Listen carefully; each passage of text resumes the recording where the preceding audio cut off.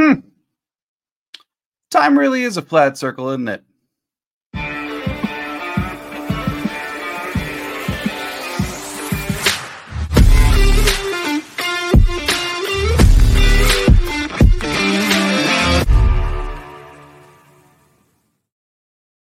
What's up, everybody? Welcome to another episode of Lombardi Time Brews, where I'm your host, John Del Rey.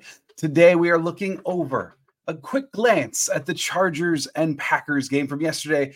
That Packers victory that is certainly the talk of the town right now. So before I get to that, there are a few updates that actually occurred today for the Packers.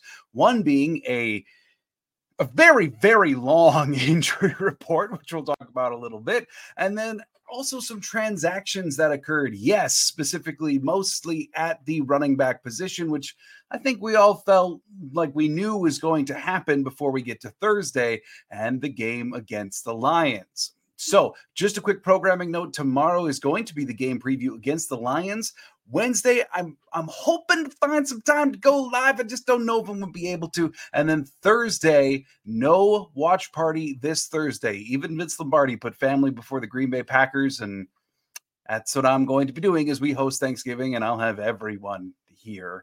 So no watch party on Thursday. Friday, be on the lookout sometime for some sort of reaction from Packers and Lions. So let's get to that injury report. It's long. I'm just warning you now. In terms of the limited participants for practice today, that would be Jaire Alexander, Corey Ballentine, Kenny Clark, AJ Dillon, Rudy Ford, Rashawn Gary, Elton Jenkins, Keyshawn Nixon, Darnell Savage, and Christian Watson.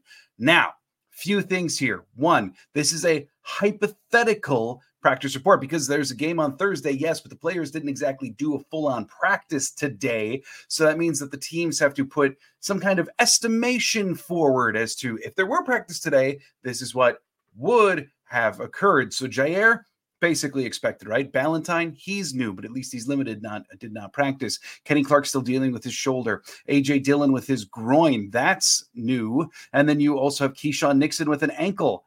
That's new. And then you may have also heard me list Darnell Savage because I'm going to be getting to him in just a little bit in the transaction portion. In terms of the projected did not practices today, that's also a longer list than you want. That's Devondre Campbell with a neck injury, Josiah DeGuara with a hip injury, of course, Aaron Jones, but then also Luke Musgrave with an abdomen injury, and then Dontavian Wicks. It was very missed in the game yesterday, but towards the very end of the game, Dontavian Wicks is believed to have suffered a concussion. And if that's actually true, if he truly got a concussion and is in concussion protocol, the chances of him playing Thursday are very close to nil. But it has not been officially confirmed by the team yet that it was a full-blown concussion that put him into protocol. Maybe this is like a Christian Watson situation of a couple weeks ago. We ultimately just don't know yet. And then also, not surprisingly, on the did not practice list was Emmanuel Wilson with his shoulder injury. And I still have yet to see really anything out there at all about what the injury was exactly for Wilson. So you play a Sunday game, you get a big win, a win that not a lot of people expected you to get. And then on Thursday, 4 short days away, you've got the best team in your division, nationally televised Thanksgiving game, a team that already whooped on you once this year, and you have that list of your injuries. To say that that's less than ideal is a vast understatement.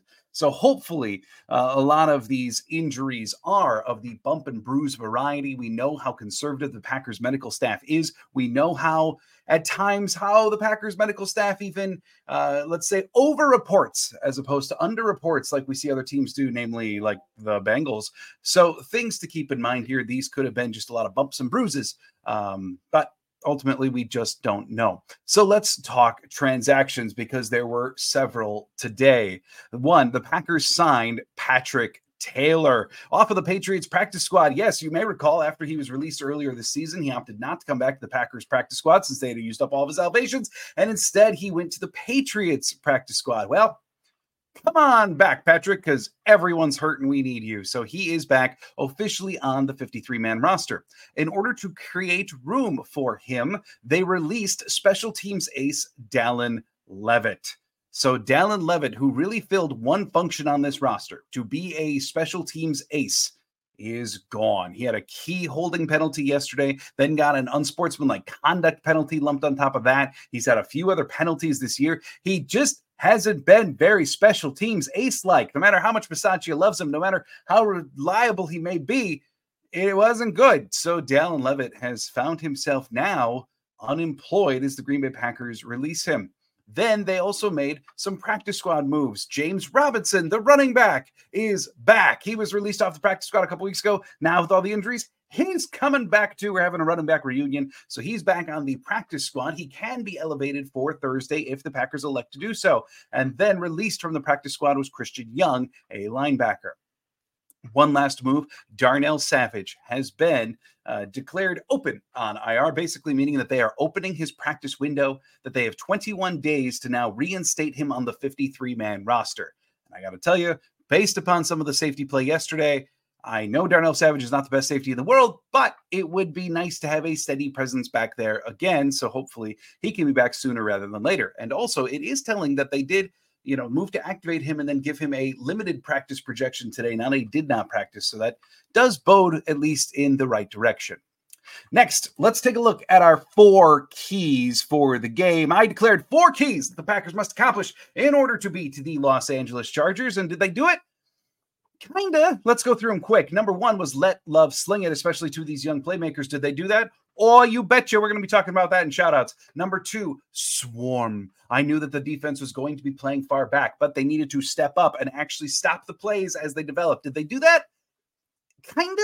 The Packers still had 12 missed tackles as a team yesterday, which is concerning to say the least. Most other games that the team have won this year has been single-digit missed tackles. And then, of course, they had the season high 16 against Pittsburgh, but 12 missed tackles, still higher than you want it to be. But there were a number of plays where they did step up and stop a play in its progress. So that's good. And overall, they did a good job on Austin Ekeler. So let's give them a kinda.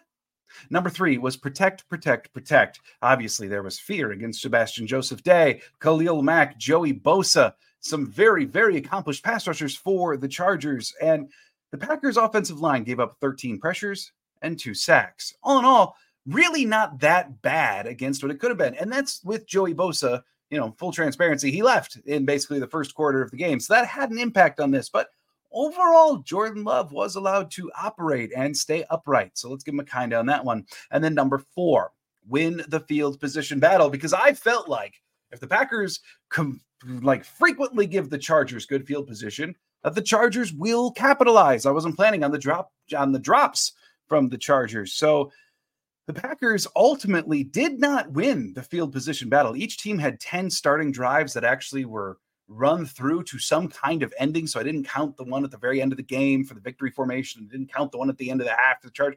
Each team had 10 that were actually allowed to go through fruition. And the Packers had an average starting field position of their own 24-yard line, while the Chargers had their own 27-yard line. So at the very least, they were able to keep it close. All right. Now let's get to shout outs and get outs. I've got 4 shout outs for you today and only 3 get outs. It's so nice and it's been so rare this year to have more shout outs than get outs. So let's get to it. Number one shout out goes to QB10, QB1, the man himself, Jordan Love. Let's just start here. It's the first passing performance for Green Bay to go over 300 yards passing in 2 years.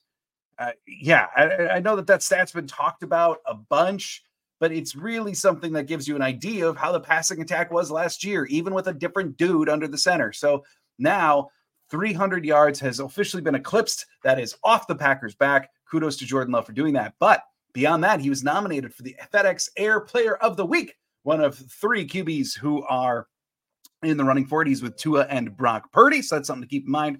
And then even beyond that, over the last 3 weeks, Jordan Love has thrown for 838 yards, 5 touchdowns, and a QB rating of 96.3. But even beyond that, over the last 4 weeks on deep balls alone, Jordan Love ranks 2nd in completion percentage, 3rd in total yards, and 2nd in QB rating, according to Jacob Morley of the Packer Report. For a quarterback who the largest ding we can say on him is accuracy, specifically in the deep ball realm, those are some highly encouraging stats. But the thing is, take away all the numbers. Let's get rid of the analytics and let's just watch him play. He's passing the eye test right now, and that is what's incredibly cool. He looks like, as the QB school would say, that he's throwing most of the time from a solid base. The simple things look like they're becoming more simple, and the tough stuff is beginning to look normal. And the freakish, like what just happened plays are becoming less frequent. Yes, the protection around him has gotten better. The wide receiver play has gotten substantially better. And Love is looking the part with them. If this continues, it is your long-term starter. And look, I know. Well, he did it against the league's 32nd ranked pass defense. You told us that. Yeah, I know. He still did it. He threw for 322 yards. They were averaging giving up 291. So he even exceeded what they were giving up on a per game basis. And you know what? They played the team that was on their schedule. He did well. We can stop it there. Now, as for shout out number 2, I actually got to give it to the opposing team, the Los Angeles Chargers. All season long, the Green Bay Packers have handed other teams opportunities through drops, lack of execution, penalties. And yesterday, they still had their fair share. Don't get me wrong. But for once, they went against a team that seemed to shoot themselves in the foot even more than the Packers did. Key drops by Keenan Allen, that cost him at least one touchdown. Quentin Johnston had that huge, what probably would have been a 50-yard touchdown, and he got a case of the drops. So this is nice to see it happens to other teams too. And overall, I got to say, the Packers don't need to and shouldn't apologize for this win. Good teams play who's on their schedule, and mistakes from both teams are inevitable in every single game. Good teams capitalize. And yesterday, the Packers capitalized on the Chargers' mistakes more than the Chargers were able to capitalize on the Packers' mistakes. Good teams do that. And the baby Packers are learning how to be a good team. Now sitting with a 4-6 record. Number 3, the youth movement. Reed, Kraft, Musgrave, Wicks, Watson, Dobbs. Holy crap, they all did something to contribute to this game. And what's incredibly cool is each one of them is beginning to find their identity in this offense, consuming a different and unique role from each one of their counterparts. Let's look at Dontavian Wicks, quite possibly the best route runner of the group. He's become incredibly adept at just sitting in a zone, knowing where the QB needs him to be.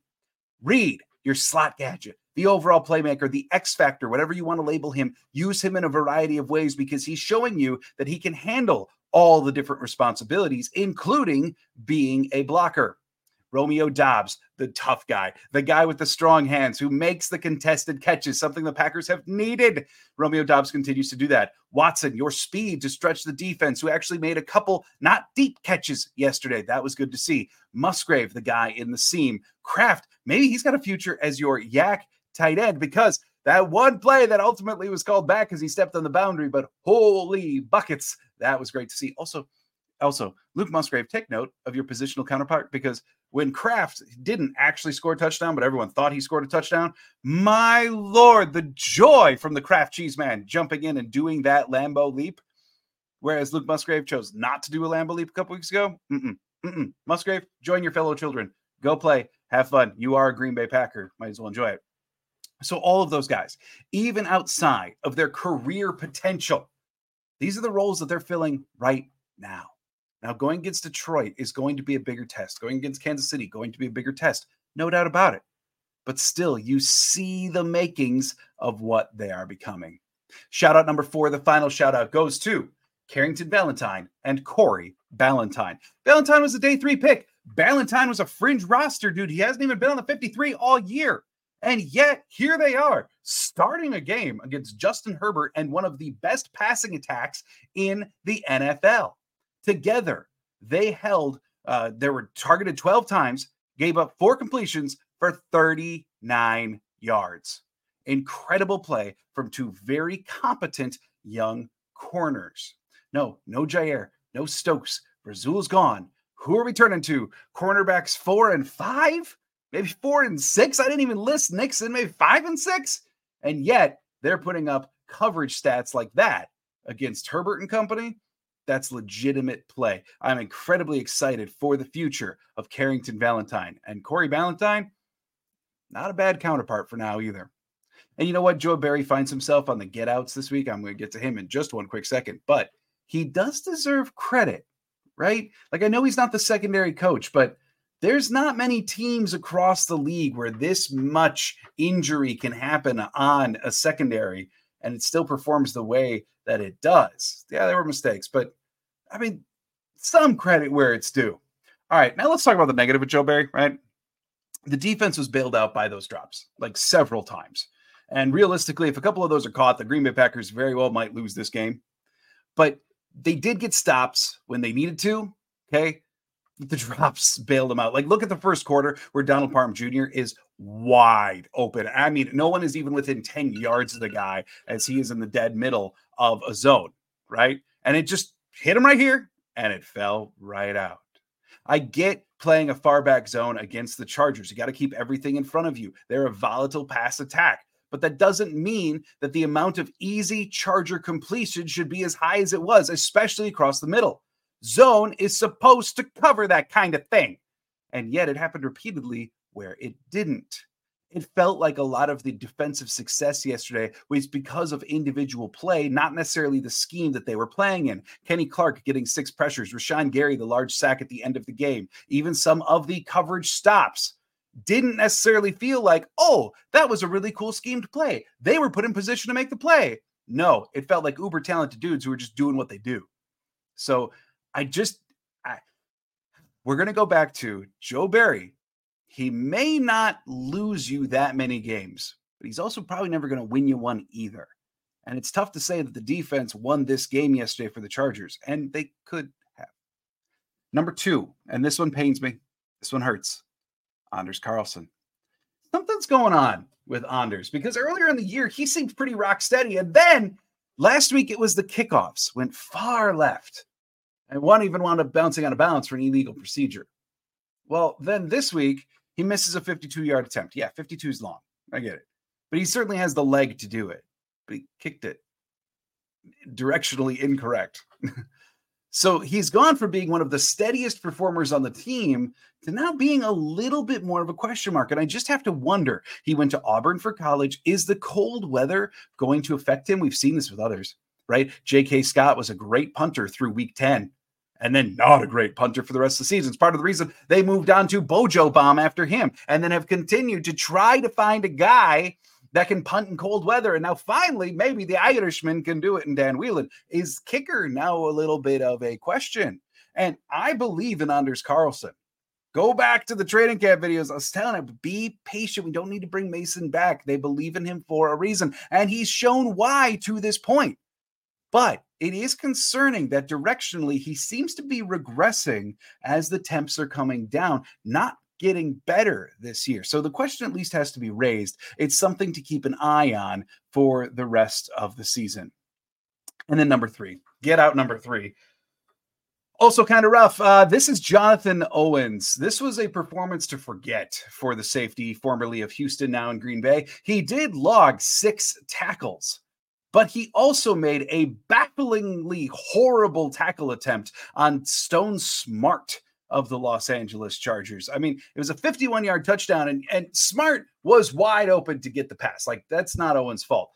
But then when Owens had the opportunity to stop Smart, Owens reached out his arms and then did not a whole lot else. There was not really any body momentum that was carrying him through into a tackle or really anything at all. He just kind of reached out his arms and then ran behind Smart into the end zone. I mean, he was targeted in the game yesterday 4 times, gave up 56 yards and a touchdown. That's a perfect quarterback rating for Justin Herbert when targeting Jonathan Owens of 158.3. Perfect, in other words. Owens' whole strength, his whole deal, is last year he was a top 20 tackling safety in the NFL. And the Packers need better tackling. So if you're going to trot out Owens, right, the one thing that you should be able to count on is even if we put him 40 yards back, put him 30 yards back, I don't care. Let Joe Barry be Joe Barry and put him across the field. The one thing you should be able to count on is that when a play comes to him, he can stop it in its tracks without getting bowled over and run through. It's supposed to be the entire strength of his game. If he can't even do that, then what are we doing with him? The coverage stuff, yeah, you kind of expected. He's always been poor at coverage his entire career, and certainly wasn't Houston last year. But tackling, and making an effort to tackle, stopping a play in progress. That's what he's supposed to be good at. And it's concerning that yesterday, that's not what occurred. So overall, a fantastic win for the Green Bay Packers. And as I said in the intro, time is a flat circle, right? Last year in this exact same week, to get to 4-6, they had an improbable victory against the Dallas Cowboys. Now they pulled one out against the Chargers. Then last year they lost their next two. Now up top we got Detroit and Kansas City. Detroit may be the single biggest and most important test of the year for the Green Bay Packers. And I'm going to say this too. They do not, in order for the Detroit game to be successful for the Baby Packers, they don't necessarily have to win, but they do have to perform a heck of a lot better than the first time that they faced Detroit this year. This is going to show, coming off of a 3-game stretch against, let's call them weaker opponents in the NFL spectrum, this is a great test to see, are the Baby Packers truly making progress to being a good team, or have they just figured out how to beat bad ones? We will begin to find out on Thursday, and then certainly about 2 weeks from now, we'll find out against Kansas City. Thank you so much for tuning into Lombardi Time Brews. As I said, I'll be back tomorrow with the game preview against Detroit. Then maybe I got a ton to do on Wednesday, but maybe we can fit in a live Q&A on Wednesday as well. At the very least, everyone, if I don't see you again, I hope you have an absolutely incredible Thanksgiving. Whether it's by yourself, whether it's with family, or maybe just loved ones. I hope you get whatever you need this holiday season. And I hope, even in your circumstance, whether they're good or bad, I hope you find a little something to be thankful for and feel just a little bit of love. Thanks, everybody. Go hug a loved one. My goodness gracious, it's time to go. Thank you for being here on Lombardi Time Brews. And as always, go Pack Go.